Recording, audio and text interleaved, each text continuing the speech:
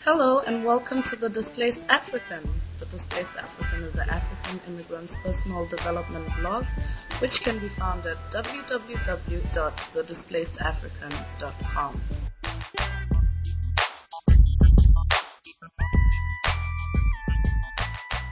Just as a follow up, then it seems like one of the most important things that determines someone's relationship destiny doesn't even begin like even in the courtship stage. It depends on the person, on the people, on the models they have when they're very young. It seems like that's a very important thing. Yes. And you know what? We don't all know that. I mean, we don't grow up thinking, by the time I'm an adult, my parents or whoever or my uncles, whoever was around me when I was a kid will determine how I behave towards my future, whatever partner. But that's the truth. That's how it tends to be. But what I do, there's a portion in the program that I do with couples called the Family and Friends session. And one of the programs I use maps their own attitude about their family of origin. And it's a really, really cool program. It's a prepare and enrich program.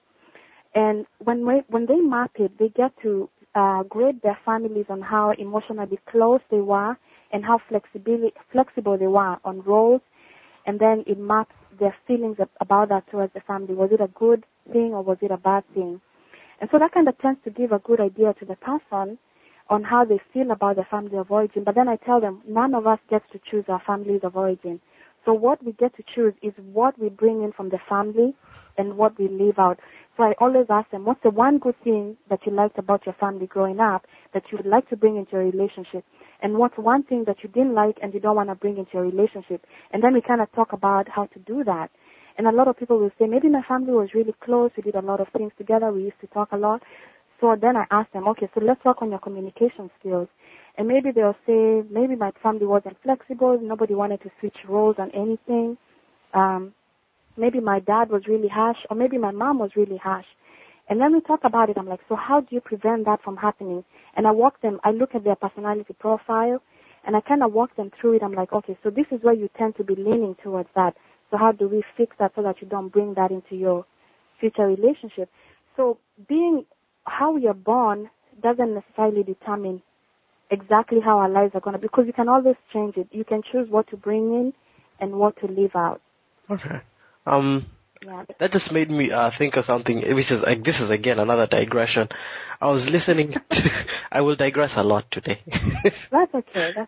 I was listening to this African American guy who was talking about he was giving dating advice to people, and you're saying that if you want to date an African, and you'd probably know more about this since you're in the States, if you want to date an African American woman, make sure you choose an African American woman who had a father, because the problem that tends to happen in African American communities, he said, is that when a girl is raised by a single mother, because of a lot of issues from slavery mixed in with the way they relate to each other today, what tends to happen is if that child doesn't have a father, the mother will just tell her nothing but negative things about men. The men that will come into her life will come and go. So as she grows up, she'll develop a very, very negative view of men. And so, yeah, that just made me think about that. And I don't know, have you tended to, I don't know if you know much about the African American community or... Sorry. No, continue. Go. I was going to say, yeah, I've counseled. I've had I've had some sessions with couples who are African American, and actually couples who are also dating interracially on all aspects. And I'll say this, it's true that if you do date a girl who didn't grow up with a dad, it presents a different challenge in that you kind of have to find out how she views the whole dad experience and how she views men in general. I wouldn't just say that, well, maybe he was talking about African American women because he was an African American. Yes, he was. And he kind of had he had inside information also on how, I guess, the whole relationship dynamics work. But in my experience too, guess what? It goes across racial lines and cultural lines. Growing up without a father simply affects the woman a lot, affects the woman's perceptions about guys. And when you say that, it just goes to what I said about the other extreme, where the woman grows up with a very negative attitude towards men, and exactly what you said, not having any kind of trust in a guy, And if their dad cheated on the mom, they'll probably expect their future spouse to cheat on them. So there's a lot of that. And that's why the whole family session and finding out the background helps a lot in determining. That's why I'm such a huge proponent of premarital counseling. I mean, if you're dating somebody and you kind of think you're getting serious enough to think about marrying them, that's when I suggest, okay, you need to have your premarital counseling. Because you need to find out all these things and then decide if you still should go ahead. Because one of the things that has developed over the last couple of years in premarital counseling and premarital education is that the goal is not always to keep the couple together. The goal is to help the couple make a wise decision if they really should get married or should they just kind of let it go and decide to keep on looking for someone else. Because you'd rather have a broken engagement really than have a broken marriage. So that's taking it to the other end of it on the whole missing dad and girl issues. And talking about myself, like I don't know if I shared with the audience yet, but I did grow up with my single mom back in the 80s in Kenya, and that was very rare then. Now it's kind of the in thing. It's sad that it is happening now a lot more, but then it was really rare. And so my whole attitude about guys was shaped by my mother's attitudes towards men. And the most interesting thing is my mother never allowed us ever to disrespect my dad in the way we talked about him, even though we didn't know him, and I had very negative feelings about him, but she never allowed us to disrespect him in our speech. And then watching how she allowed us to interact with her brothers and then their families, and they kind of became like a large extended family of dads and my granddad. And then my older brother was always my hero. So that kind of shift, she didn't allow me to move into the all men are horrible and all men can be trusted role. So I think single mothers have a huge responsibility also to shape their daughters' views by not allowing them to think that all men are evil. So maybe that's my own plug about that, because I went through that personally. And when I got with my husband, he came from a different family. He comes from a large family his dad has 3 wives, and all the kids are 15. They're 15 kids, and they all grew up together in the same house. And so for him, he had a whole different dynamic on families. And so when we came to meet, the only issue I found myself having, by the way, which a lot of girls in single parent homes will have, is having issues with male authority. I had to stand there like, what you gonna tell me again? Because I grew up seeing my mom do everything and be everything to all of us. And so I had to learn how to share that authority and actually how to relinquish it, find a freedom in relinquishing some of the authority and just letting my husband do some of the stuff and make some of the decisions. And then I found out he'll always make decisions that are good for the family, and he'll always consult me. He won't just decide something without consulting me. So that takes a process too. And again, comes back to premarital counseling. Really, really necessary, so you can kind of gauge your attitudes about that, how you grew up. For the single girls, for the guys who grew up with a single mom, that's a whole different ballgame because of their attitudes towards their dads, and also what they think about their mom. Because then, if a guy grows up only with a mom, they're also 2 extremes. They either become a mama's boy, whatever mama says goes. Even when they get married, they still have to be a mama's boy, which ends up being a problem. And then, or you have them having issues with their mom because their mom was either harsh or the mom dated a lot and the kids didn't like that. And so they also end up having disrespect for women, in which case then you have to work with that. You have to kind of do the whole counseling portion and figure if that's something that he wants to bring into his relationship. So growing up with only one single parent brings its own unique issues in a relationship, and it's good to deal with them. It doesn't doom your relationship. I mean, I'm proof of that. You get to work through it, but it's a good thing to kind of be aware of and prepare. Okay. All right, we'll move to authority soon, but I guess I don't know why this particular issue it fascinates me. The final thing is the like I always wonder, does there tend to be, because we've spoken a lot about how the behavior of the parents tends to influence the way people think about things, and I'm just wondering, considering now that this is a post-feminist world and Africa is still very chauvinist and very the man is boss and everything like that, does that create a lot of conflict, I guess, in African girls? Because I mean, in most African houses, what the man says is the last word. So does that conflict very greatly for African women today. Yes, yes. Which brings up something that you had kind of emailed me about, the whole concept of African men having a problem with African women, and actually I would put it educated African women, and Western educated African women to even be more specific. Because then you've kind of gotten the idea of the whole feminist thing, that the woman will just be as equal as a guy. And Hello? Hello? Hello? Okay. All right, I'm here. Okay. I'm here. And so if the guy has issues of being chauvinistic, so to speak, then that makes it very hard. That makes it hard for the girl to adjust. And so that's when you find the idea of some guys are starting to think that they will just travel back to Africa and get a wife, and then that wife will be able to live in the African mode without challenging them on their beliefs and all that. And so you have that dynamic going. So what does that mean for the educated African woman who is either at home in Africa or is here in the West? What does that mean for them? And what it means, what I've found out that it means for them is that they need to decide again on their non-negotiable, what is it that they want in a guy? Because the first thing that any woman will tell you is they want to be respected. Not just loved, but also respected. Because if a guy treats you in a chauvinistic manner, he's not showing any respect at all. So that tends to be a problem. And one of the things actually I found out working with African couples here, that's one of the issues that couples are dealing with. Because the guy comes here, they both come here, but he forgets that roles have changed because they both have crazy work schedules and crazy school schedules. And if they have kids, that's a lot of work also on top of it. And then at home, we tended to have nannies because they were cheaper. So most of us might have grown up with a nanny because it was cheaper to have someone work in the home while mom worked. But here you don't really get the luxury of hiring nannies. And so by the time the wife comes home in the evening, she's just as tired as the husband. And if the husband has not adjusted from the African mentality of things were a little easier at home, and they really were, and then he brings that mentality here, then that stresses his wife even more. And then you find that whole tension going where he says, she's changed so much, she's become so Western, she doesn't respect me as a man, and so I'll trade her in for another African wife who actually behaves like an African wife. And so you find that being kind of the conflict. Do I fault the guys? Yeah, to an extent. And do I fault the women? Yeah, to an extent, because we both sides need to communicate on expectations when you're here.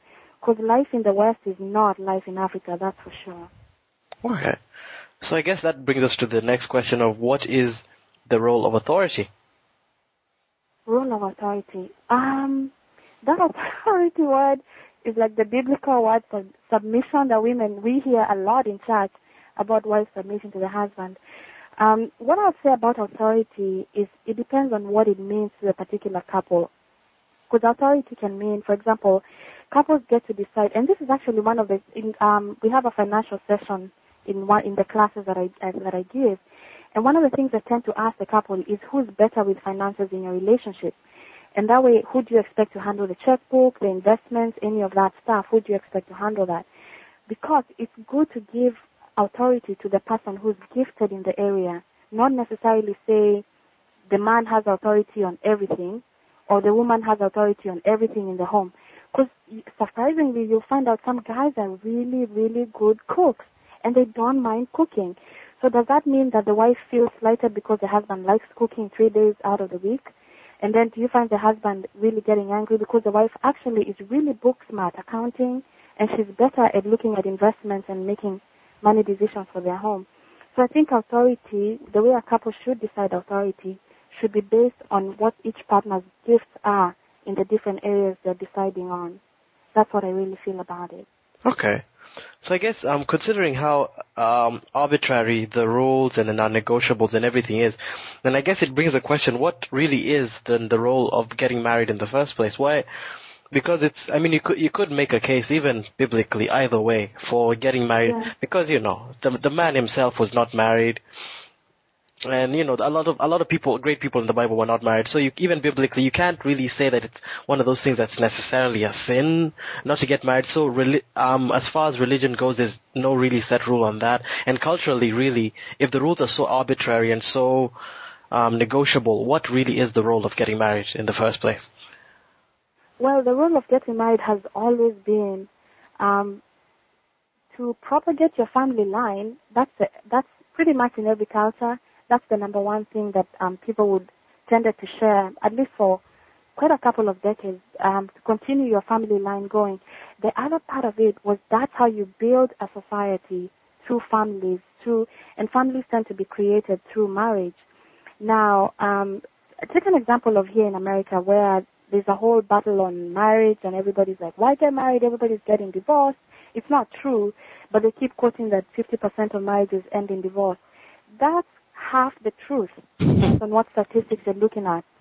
And so even with all those statistics, the funny thing is 90% of Americans will at least get married once in their lifetime. So that tells you that marriage, even though people think it should be a post-modern exclusion or whatever, it's still the most popular thing that people do.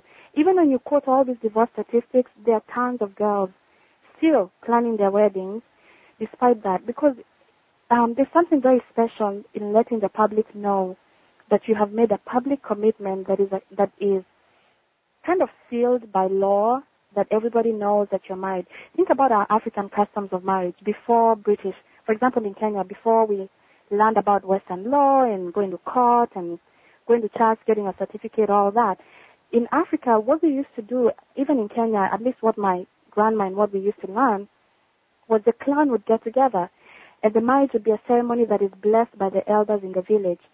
It didn't have a piece of paper, but guess what? The community was involved. That's how they sealed. You had to have witnesses to seal the relationship.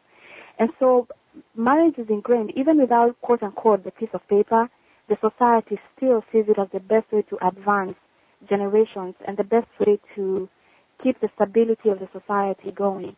Am I, an advocate for marriage? Yes. Am I an advocate for people being single? Yes. If you want to be single for the rest of your life and that's the choice that you've made, that's fine. That's fine too. Because there are tons of single people who are productive in life and who are happy doing what they're doing. But what I would say is don't get married because you're feeling lonely. And don't stay single because you're mistrusting being in a relationship. Find a good reason for being single and find a good reason for being married. What's the role of children as far as you see it? The role of kids in a relationship should be that kids come into a stable relationship.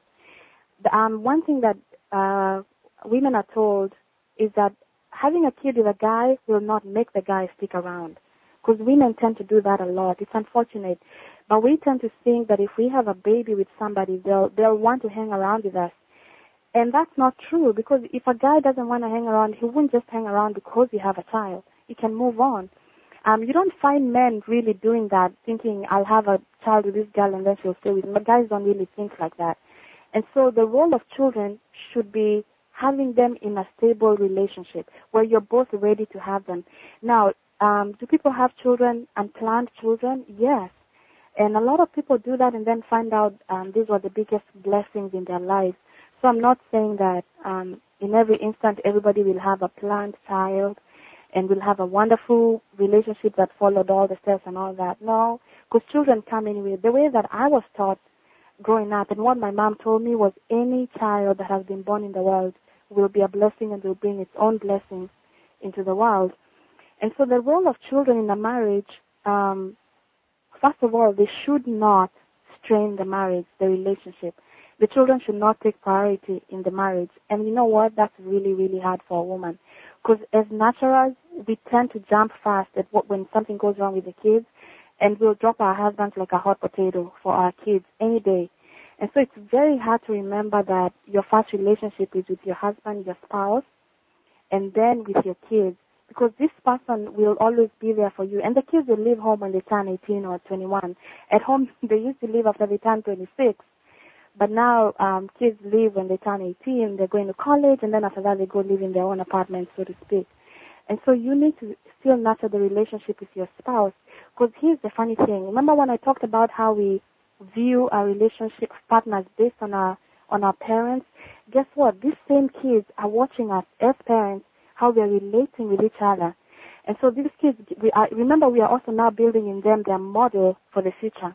how they're going to look at relationships, how they're going to treat women. Like, if my husband, for example, was a cussing kind of guy, and he's not, but if he was, guess what my 3-year-old will be doing? Talking the same kind of way my husband talks.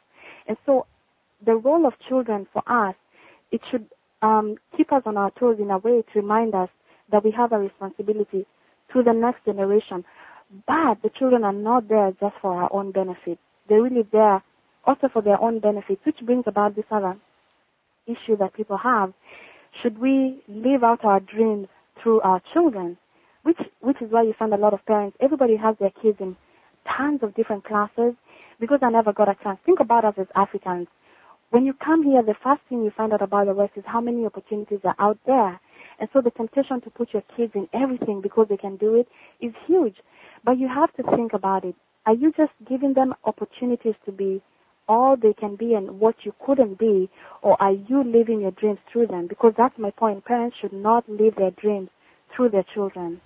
And so that's one of the hard things that we have to balance. And that's one of the things we all as parents have to struggle with every day. And remembering that the children actually, the way we look at them, kids are a loan and a gift from God. They are not our personal possessions to push around. That's the way I'd put it. And so it's our role to nurture them and love them and prepare them for their own roles, productive roles in the world. But we should remember that they will have their own dreams and God will have His own purpose for their lives. And so in our cases, we are being honored to be the stewards over them for a period of time. And then when they get to be adults and they have their own families, they get the same opportunity to be stewards to their own children. And they get loaned or gifted by God with their own children who they get to take care of. So I think that's the way that I look at kids' roles in a marriage.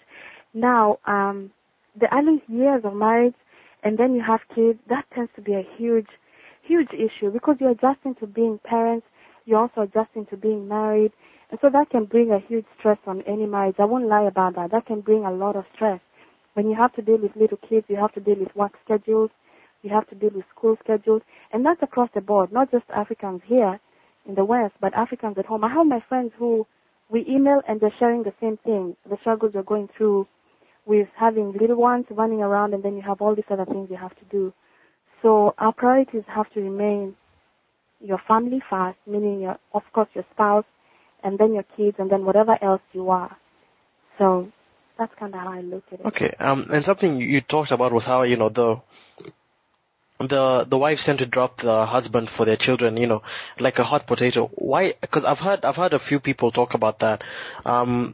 I've actually, the people I heard it from are people who are actually pretty young. They hadn't even hit their 30s.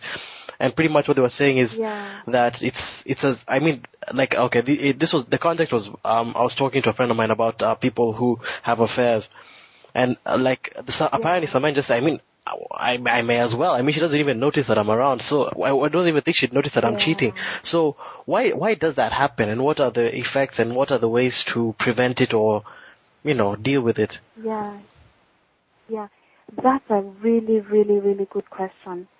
And, I'll tell you why. What happens when we, first of all, after we give birth and have the kids, there's this, whole rush of hormones, first of all, to bond us to our kids.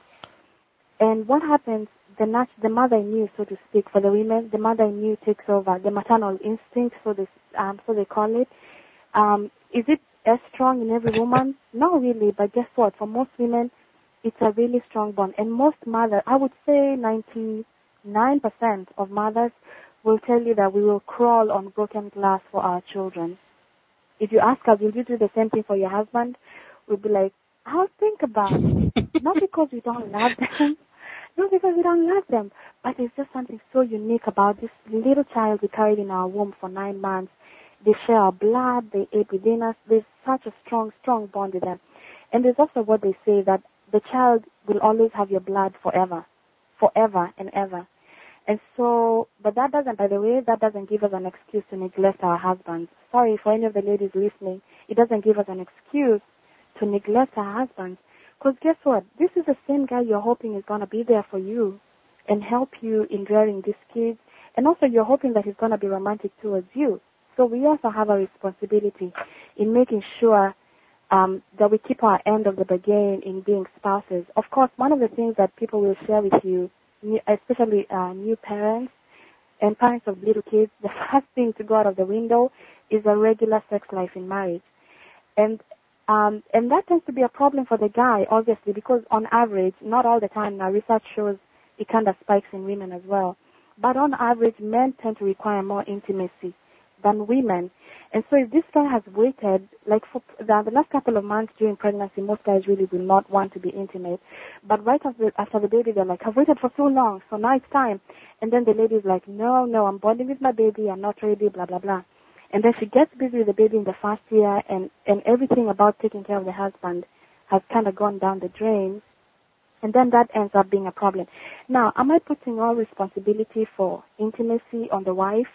No, but I'm saying that we cannot give an excuse of the baby all the time. Because guess what? We would never let a guy get away with that excuse. So it's not fair to let ourselves as women get away with that excuse either. One of the things that I've found that worked for me and my husband, and what I've also found out with our friends, because we have friends they've been married about the same time, 10 years or so, and they all have kids, and we kind of talk about it too. And one of the things we found out is a regular dating life within marriage works miracles. I mean, at the beginning, it might just be one date a week, or maybe a date every 2 weeks. But it's a huge deal because you go on your date, and the first rule is you don't talk about the children, and you don't call home to find out how they're doing within the date. It's a very hard thing to do, but it starts bringing back the romantic feelings that you had towards each other. Because guess what? You need that stable, love, adult relationship, and that's what's going to enable you to have that successful bonding with your little one, with your little ones in school. Because they normally say the best gift that a man can give his kids is to love their mother. That's what they say. That's what the saying says. And so for women, remembering the same applies to us, that we can't excuse neglecting our husbands over our children. We really can't excuse it because there are ways to go about it. Have a friend, have families, or maybe even get a babysitter for just an hour or 2 hours just to go out for dinner and not talk about the kids. And don't carry the cell phone. Or if you carry the cell phone, don't call home. And it works. And I'll tell you what, it's very hard. For any of the ladies there who are either expecting or about to have their first babies, it gets to be very hard. The first date you have, you want to call home so bad. So it's nice when you have somebody who says, no, you're not going to call home. And that's exactly what my husband did on our first date after the baby was born. He took my cell phone during the date, and he said, you're not going to call home. You're not going to find out. And I was twiddling my thumbs, and then when we got home, the baby was fine. Everybody was fine. And I had fun. So that's a good way to keep your relationship going. Okay. And what would you say is the role of, since, we're so heavily, in fact, I think it was, today, I was listening to marketing, someone talking about marketing, and he was talking about how we don't even realize just how much our behavior affects each other, just how socially influenced we are. I mean, it would astound us if we ever took a moment to realize how much people's behavior and the way they act actually affects everything we do. And so, what is the role of having friends? What role should you? How would I put this? What type of friends or what type of relationships, mentors, should tend to be ideal for good relationships? Oh, for a good relationship, that's a good question. Because guess what? Our friends really influence the decisions we make in life. So I would say this. I'll start with dating. If you're currently dating, chances are your friends will kind of look out for you. They'll be like, no, that's not a nice guy, that's not a nice girl. Or maybe this seems to be a nice guy or nice guy. So your friends tend to look out for you on that respect. Now, when you move to more serious, where you're seriously dating and then you start sharing with your friends that you might be thinking about this person as a marriage partner, then if you have good friends, they'll start giving you objective reviews on the person. And because these are people who've known you for a while, it's good to take their thoughts. It's good to consider their thoughts, not to make it the ultimate decision maker, but it's good to consider their thoughts because they know you. But you also have to be careful. If you have friends who've had very negative experiences with either sex, you need to be careful of their skepticism, and you need to be careful of maybe some of the negative things they might share with you just to take it with a grain of salt, knowing their own background experience. Now, friends in marriage are crucial, because if you have a friend who is likely to undermine your marriage, you might want to start putting them on the back burner. If you find that you have a friend who seems not to respect your marriage on whatever way, if they're always coming and making snide remarks or rude remarks about your husband or your wife, then you need to be careful about how close you want to keep them to your family. Because again, it's an old thing, but it's the truth. If you hang out with bad people, they will corrupt your character. If you hang out with good people, they'll help you improve your character and actually improve your vision and your outlook on life. So in marriage, it's really, really crucial. And also the other sad thing about marriage is if you have friends who don't respect your marriage and they tend to cross the friend boundary in marriage, that's when you end up having affairs between friends and husbands or wives. And of course, that's the worst kind of mess to deal with. So you kind of need to look at that. How do your friends relate to your either partner now, your dating partner? And if you're married, then how do your friends are they respecting your marriage? And if they don't respect your marriage, then you could take that into consideration. Is it from a good point? Do they really care about you? Or do they want to pull you down because they themselves have not had a good relationship? So I think that's the way I would look at friendships. But what I would say is friendships are crucial, crucial, crucial. And I would say keep your friends if you can, but find new friends who are in the same place of life that you're in. If you're a young married couple and all your friends are single friends, that could end up being a problem. Find a way to go to groups where you can meet new married couples too, young married couples just like you who are going through the same thing, and you can relate to them, but you're also relating with your single friends. And that way, in every stage of your life, you're acquiring new friends to walk along the journey with you. I don't know if that can It does. It does. What about role models, the role of role models? In a marriage or in a relationship? At all stages. It matters at all stages. Okay, role models matter a lot. Now, it's not always easy to get a role model, simply because our lifestyles tend to be so busy and so erratic. We barely get time to even say hi to our own family members. But role models matter. They matter a lot. Like if you see a couple that you really admire, like when we were dating, if you ask anybody, they have one couple at least they know that's married, and they either look up to them, they really think they have a good marriage or good relationship, and they look up to them. Well, maybe that's your role model, and maybe you want to find out from them what worked for them, what they think is a good idea.